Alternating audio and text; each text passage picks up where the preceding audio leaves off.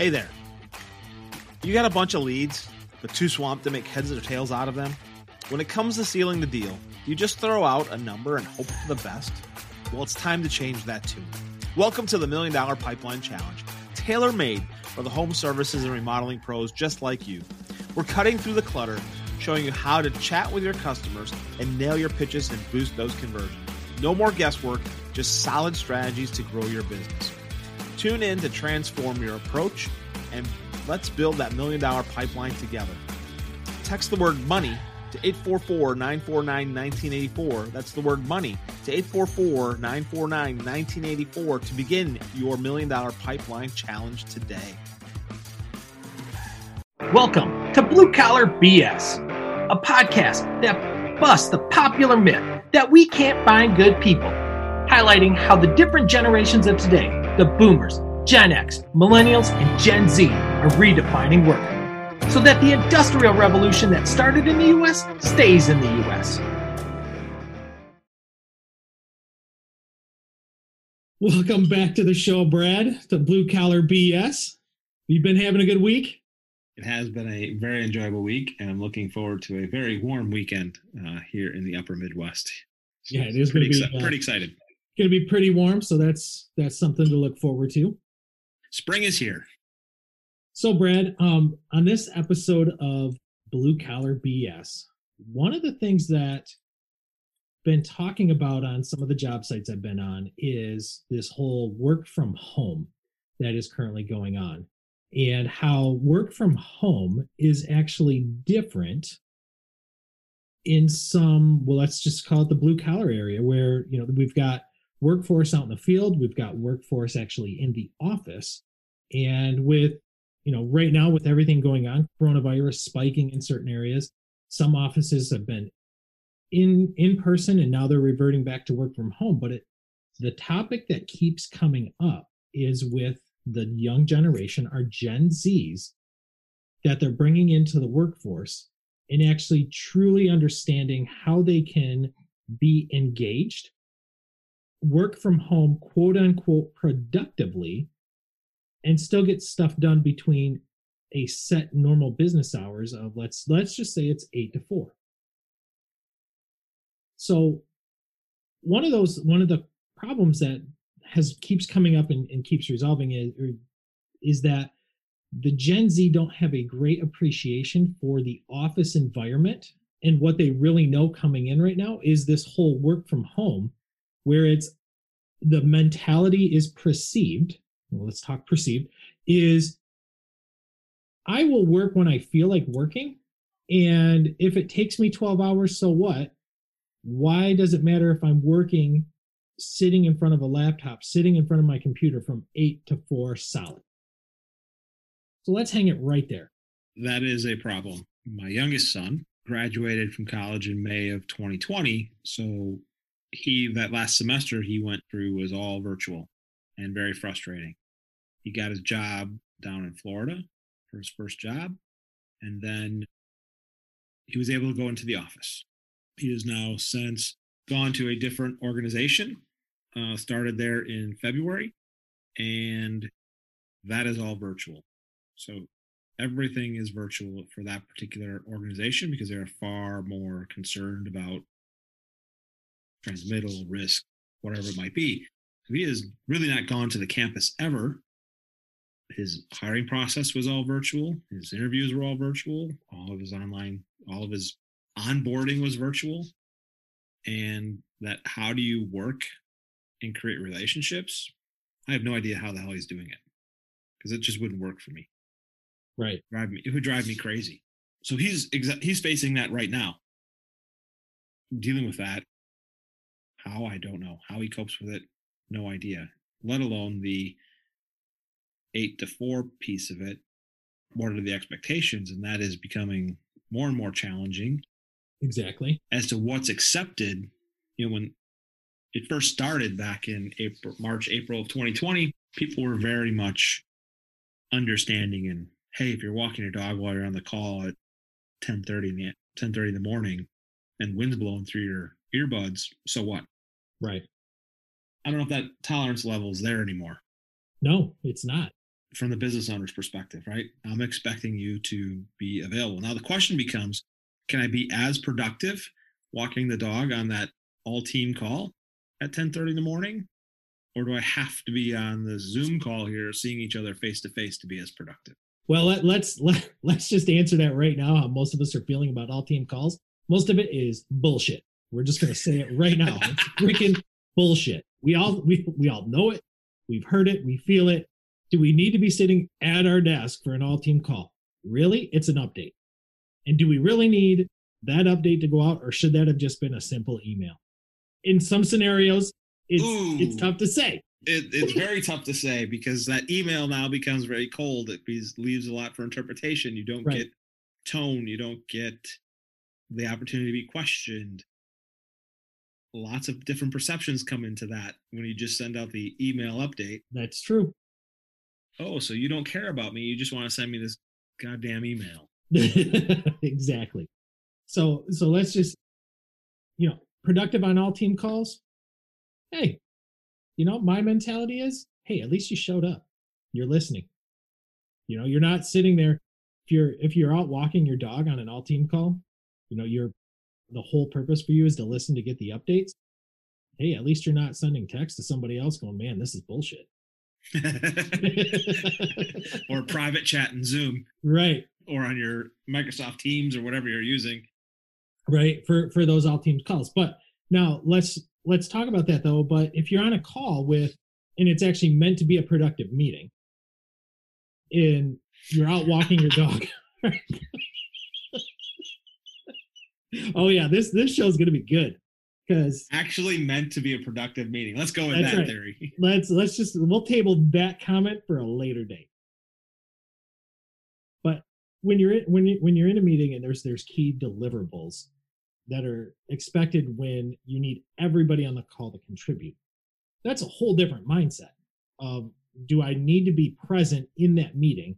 Meaning, do I really need to be at my desk with whatever windows I have open, truly contributing to the meeting, or am I just a bystander that's just kind of like paying attention half-assed?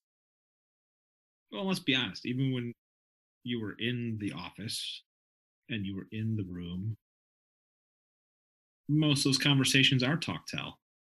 That's correct.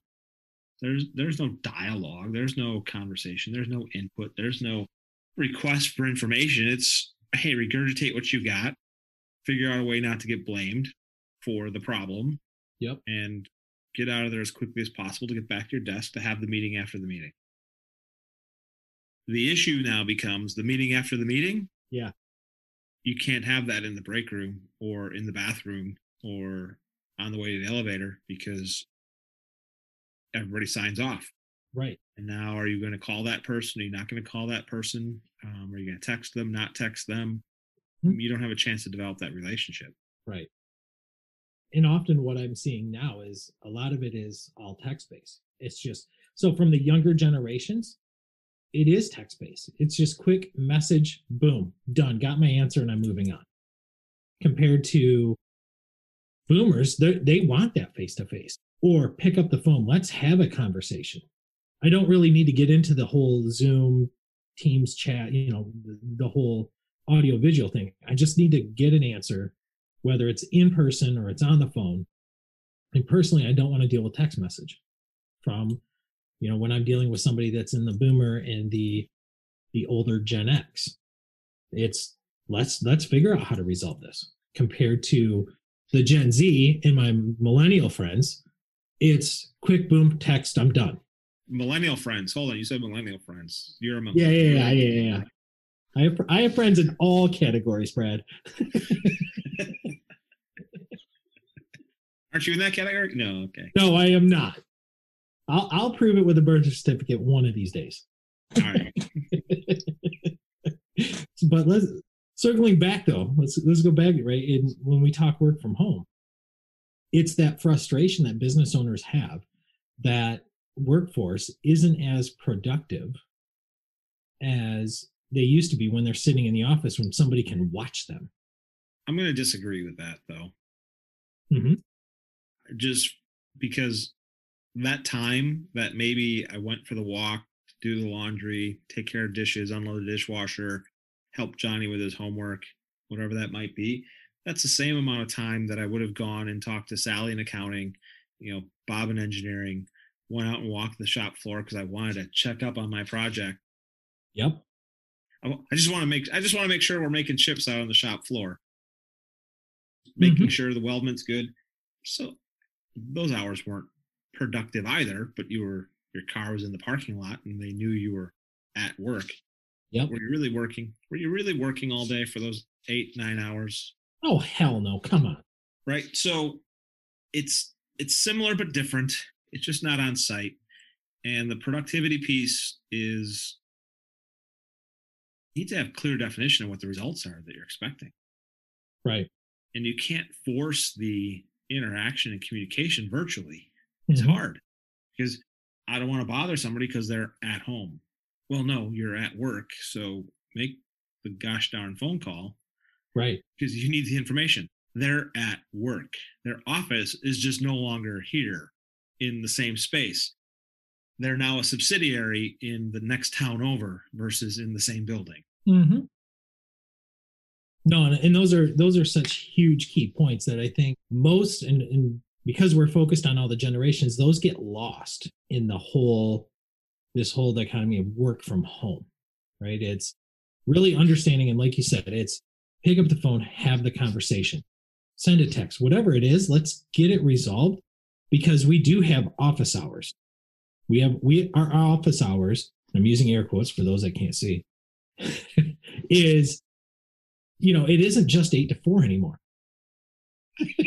It isn't just 8 to 4. So I think it's really important for the understanding and for all of us to set those clear expectations on what do we expect when we are working from home. Right now it's an unwritten, wild, wild west, just everybody does, free for all on what they do. And the expectation is, oh, well, my productivity, quote unquote, productivity is down. So I need to bring everybody back to the office rather than setting clear guidelines so that we can actually adhere and understand what we're held accountable to and how are we performing in this new environment. Yeah, and it becomes a matter of setting expectations also. And even when you were in the office, and when I was mentoring staff members or other people from other parts of the organization who didn't have the best leader, hey, just because it showed up in my inbox or they walked in front of my desk and said, take care of this, that doesn't mean it's the most important thing in the world. Right. And you were able to have that conversation because it would show up in my inbox and I would get up and go walk over to my leader's office and say, hey, dude, when do you need this by? Right? Because the expectation for many times the leaders are, well, I'm the leader, so therefore it's the most important thing. So just, I say jump, you say how high. Well, no, that's not how it works, because that's just not how it works. That's what makes people go crazy, and that's why people leave at the end of the day. And we don't need people leaving industry that is hard enough to fill to begin with. But setting that expectation in your email or in your text, hey, Steve, I got this project. Can you get this done by Tuesday at 4? Is that okay? Okay, I would expect you to respond back within an hour or so, because it's leader subordinate type scenario. It should be one of the more important messages in your inbox to say, okay, yeah, hey, Steve, that would be great. I'll get that done for you by 4 on Tuesday. No problem. Thanks. Have a great weekend. Right. It's a different way of communicating because you don't have that verbal interaction. You don't have that opportunity to sit in and stand in front of somebody and ask that question. So you should put that into your correspondence going forward. If you need it by Tuesday at 4, tell somebody. Don't just expect them to know it, because they may not know the project work that they heard over the walls previously. Right. And that you were waiting for it. And it's so key, because I think no matter the generation, that part is just lost, is setting the key expectations and clear deadlines and stuff. So, right. Man, Brad, this is a great conversation we had today. Really want to thank you, for joining and, just talking more about what are we doing here on, with the workforce being, remote working and stuff. So thank you, Brad. It's a challenge, particularly in the manufacturing, construction, trade space, because there's a difference expectation for each one of the job roles. And unfortunately, too many people think that equal means equal and fair are the same, and they're not. And they're not. Clearly, they are not. I can be treated fairly. That doesn't mean I have to be treated equally, because each job role requires a different level of interaction, a different level of responsibility. Right. And work from home is elevating that opportunity, and it creates an opportunity for us to get better and stronger and retain our talent, or lose our talent if we decide to do nothing. Exactly. So, nope. I appreciate the conversation as well, Mr. Doyle, and have a wonderful rest of your day, and we will talk to you soon. Okay. Sounds great. Thank you for listening to Blue Collar BS, brought to you by Vision Forward Business Solutions and Professional Business Coaching, Inc. If you'd like to learn more on today's topic, just reach out to Steve Doyle or myself, Brad Herta. Please like, share, rate, and review this show, as feedback is the only way we can get better. Let's keep blue-collar businesses strong for generations to come.